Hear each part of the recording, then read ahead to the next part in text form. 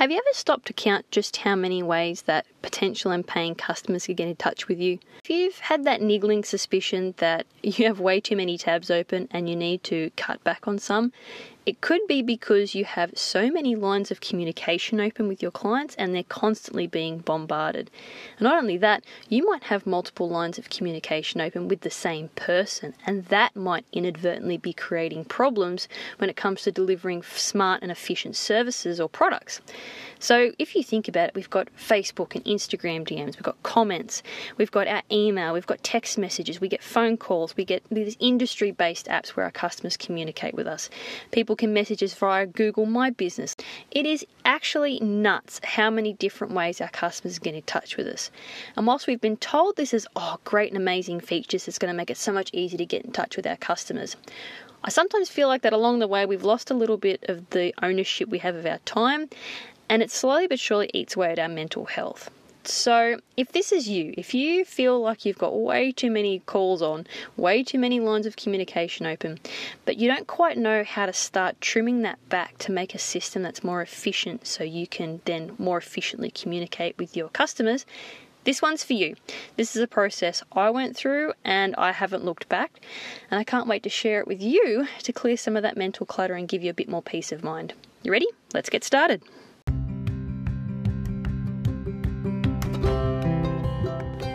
You're listening to Taking Back Joy, our More Than Marketing podcast. This is where we dive into how to market your regional and rural small business sustainably without being stuck to your screen. I'm your host, Meredith Page, and I was born and raised in a small town full of fantastic small businesses, and now I'm doing the same with my own family. I'm a marketing coach, a mum and a wife, and I want to share with you everything I've learned, and am still learning, about juggling a family, business growth, mental well-being and healthy boundaries. Here we market smarter, not harder, so we can take the busyness out of our businesses. If you're running a small business, raising small humans, and trying to make a big difference in a small town, you're in the right place. This is Taking Back Joy.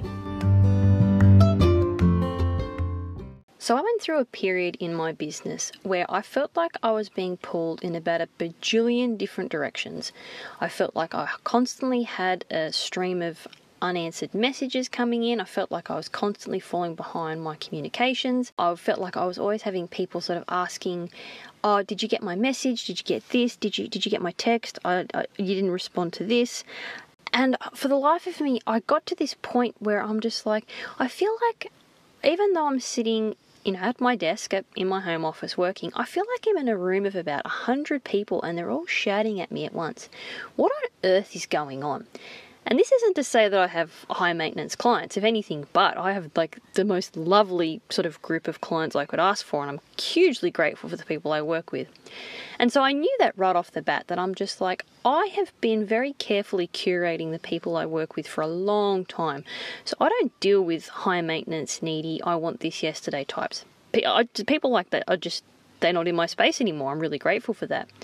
So if that isn't it, what the heck is going on? Why do I feel like I'm being bombarded by people that don't communicate that way?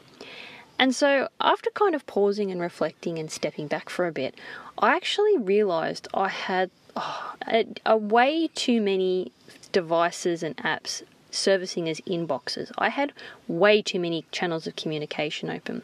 And not only was I getting bombarded left, right and centre and having to sort of jump between 6, 7, 8 different apps just to keep up with things, I'd also allowed myself to fall in the trap of communicating with my clients on half a dozen different apps. And so they might send me a request in one app and then a change in another app and then an update in another app again. Not because they wanted to be deliberately confusing or difficult. That's not it at all. I had allowed the situation to arise where I had way too many lines of communication open, even if it was just too many lines of communication open with the same person. When we're the service provider or the product provider, we've really got to take ownership of that space and be very clear about what the best way is for people to communicate with us if they want to do business with us. And we're the ones that have got to set the boundaries, because it's not our customers' jobs to tidy up our comms for us. That is our job. And the minute we realise that we've fallen into this trap of having all these phones sort of going off, metaphorically speaking, then we can do something about it, and we can set some boundaries in place to really streamline our communication, so we're not having to check 6, 7, 8 different apps in order to make sure we've got the latest information from people trying to do business with us.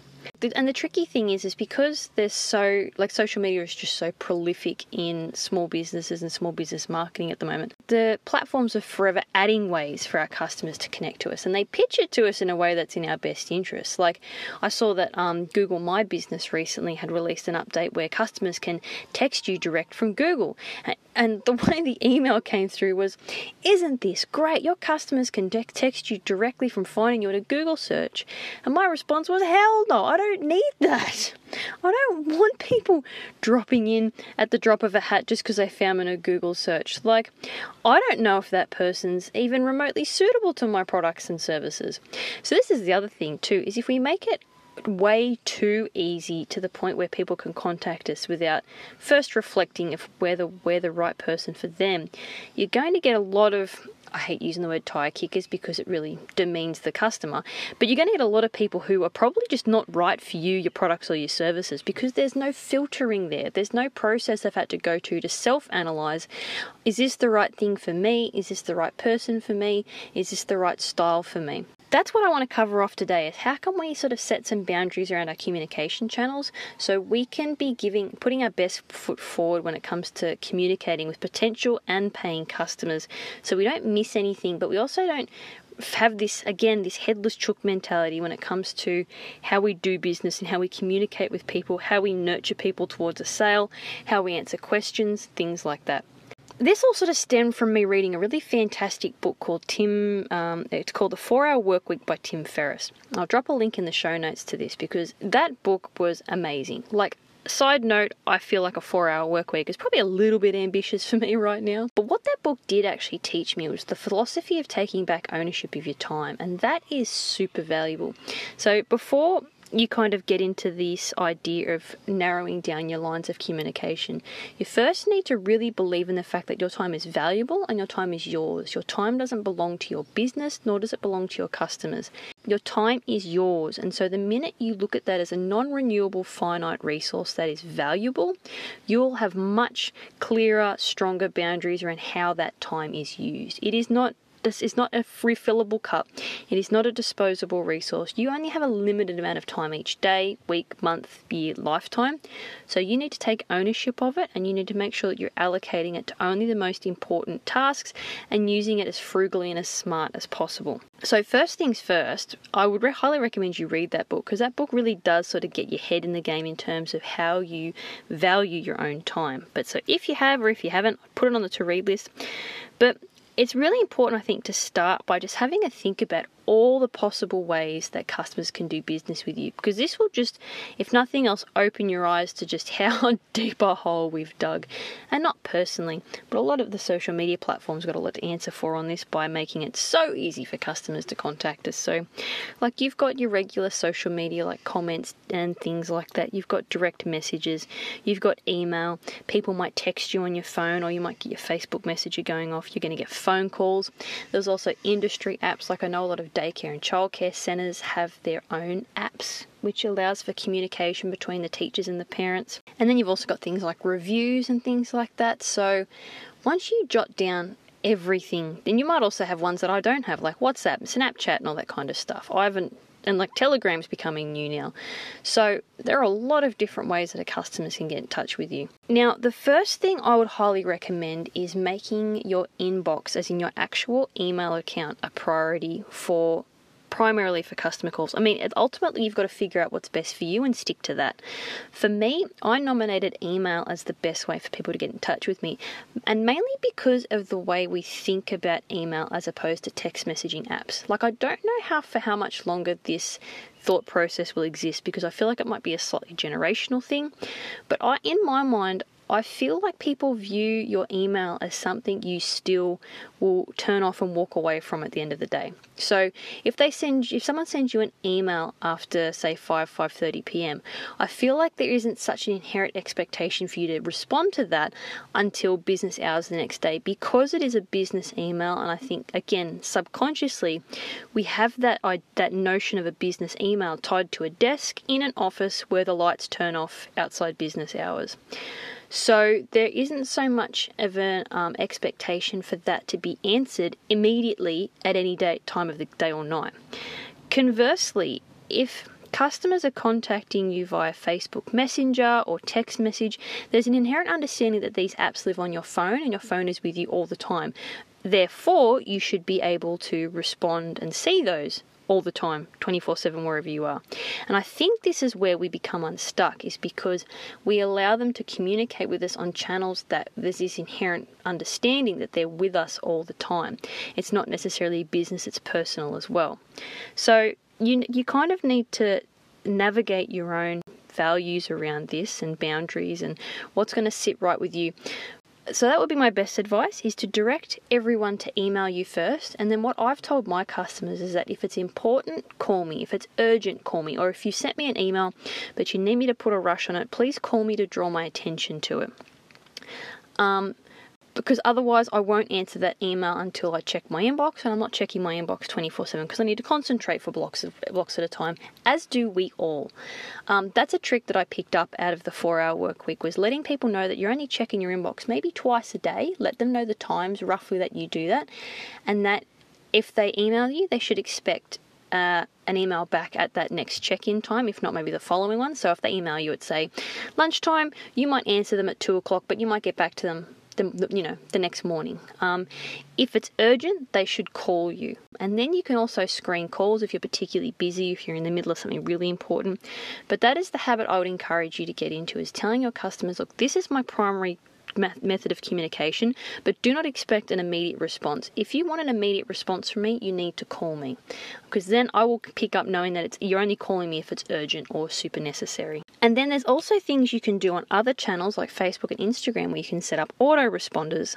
So what I've done for a couple of my clients, say on Facebook, for example, is I've set up a message autoresponder with links. So what will happen is if they message their Facebook page, they'll get an automatic message back saying, hi, and you can even personalize it by inserting their name.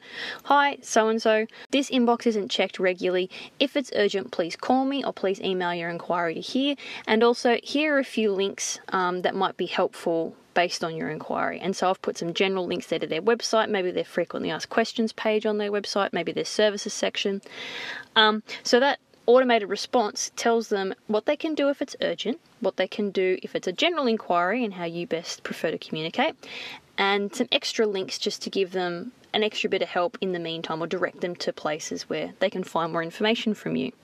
So you can do that on Facebook and Instagram. If you need to set that up, you can go into business.facebook.com and then you can go to the automated messages section and set that up there. And then what I would also recommend on top of that, because we do want people to engage with our content on social media, so I would recommend setting aside a bit of time, maybe once a day or once every couple of days, where you go through all your standard channels and you check for comments, check for messages, things like that, respond to reviews if Google reviews are a really big important part of your business, or Facebook reviews.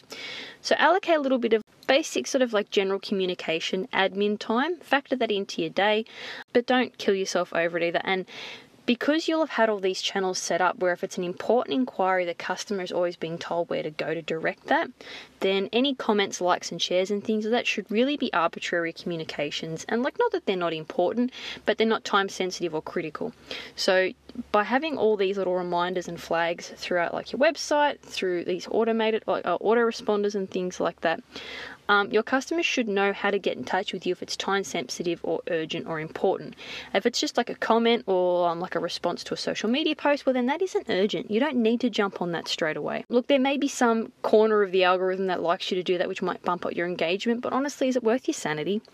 Is it worth your sanity to jump every time your phone pings and dings and goes off because someone's commented on a Facebook post that you've posted? Like, I've said this in other podcasts, and I say this a lot when I talk with my clients. We shouldn't be so invested in social media on a granular level that we are not addicted to, but we get hooked every time someone comments or likes or shares a post. We shouldn't be so in the weeds with our social media, or like marketing strategy as it applies to social media, that we jump to attention the minute someone likes our post. We should be approaching our marketing with a much broader view than that.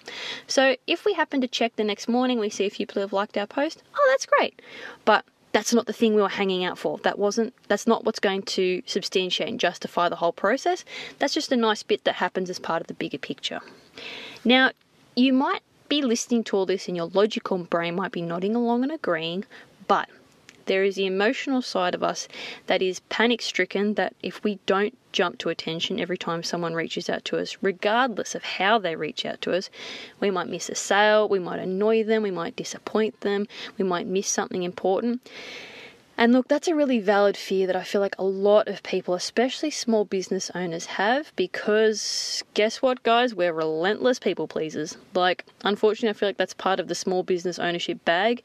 So we love to do good for others, and we're so worried about letting people down or disappointing them or not meeting their expectations. And like, that's a really hard thing to get past. And so this exercise is a really good step in taking back ownership of your boundaries and making more of a stand about your mental health and, creating space around that incrementally.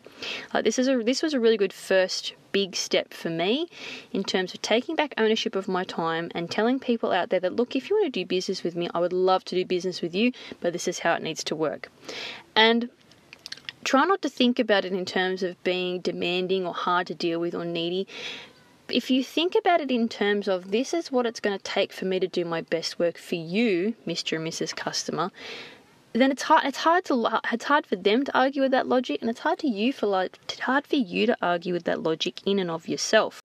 If you're creating these boundaries and this space around you so that when you're in work mode, you're working to the best of your ability and you're focused and you're productive and you're effective, because you're not dropping everything every 2 seconds every time you get a text message or a DM on Facebook or Instagram, or someone comments on a post. Like, if you're not being constantly distracted like that, you're going to do so much higher quality work, which is only going to benefit those customers. So if you feel like a little bit of emotional resistance to doing this, and a bit of a resistance towards setting these boundaries and sticking to your guns, think about it in terms of, this is going to put me in the best position to do my best work for others, which is what I'm here for. This isn't about me being selfish, although there's nothing wrong with being selfish with your time, because, hey, that creates good mental health. Like, if you're taking strong ownership of the space around how your brain works, there's nothing wrong with that. Go for it. But if you need to convince yourself that you're not being selfish, you're being sensible, that's the way to do it. This is about you creating the conditions for you to be best serving your people. And then just go for it. And I honestly, when I did this, I was pleasantly surprised that the biggest point of resistance was me. Like, once I established these boundaries and let everyone know what to expect, they were fine. And especially when I said, look, I'm worried that I'm going to miss something from you, or if we have too many lines of communication open, I'm going to miss something important and I'm not going to do my best work for you. Can we communicate this way? The overwhelming response was, sure, that makes sense. That's fine. That's all right. I'll call you if it's urgent, and if not, I'll just shoot you an email and wait to hear back from you. Then the vast majority of people are going to be perfectly fine with this, because it makes sense and it's reasonable, and if anything, it lets them know how they can best work with you to get the most out of you. It's helping them, if nothing else. So yeah, I found I was the biggest sticking point in establishing this system, and then once I got past my own hang-ups, man, it made a big difference in just my workflow and how I communicate with my customers. Look, nothing's ever perfect, and still sometimes I'll look at my inbox and it's like, well, now it's all sitting in the one spot and I'm drowning. But at least it's all in the one spot, and at least it's clear. I can clearly see who's, like, updates from individual people, what's the most recent email from this person. Like, I don't have to go searching through all my platforms to find the most recent bit of communication that tells me the latest round of changes or updates or questions that they have. So I really hope this is another episode that has helped you get some clarity, get a bit of breathing room around your mental health, and establish some boundaries that are going to make you only work at your best capacity. I really hope this alleviates some of that pressure you have from that whole running around like a headless chook mentality we'll suffer from. This is just one piece we can take out of that as we move slowly but surely more towards like sustainable marketing habits that we actually enjoy. Until next week, guys, take care, and I'll talk to you soon.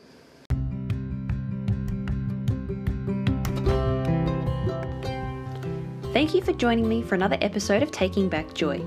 And now, over to you. Is there a topic you'd like me to cover in the next episode? Take a photo of you enjoying the podcast from wherever you are in the world, post it to Instagram, be sure to tag me at meredithpage.me and let me know what you'd like to cover next. Thanks guys, see you next time.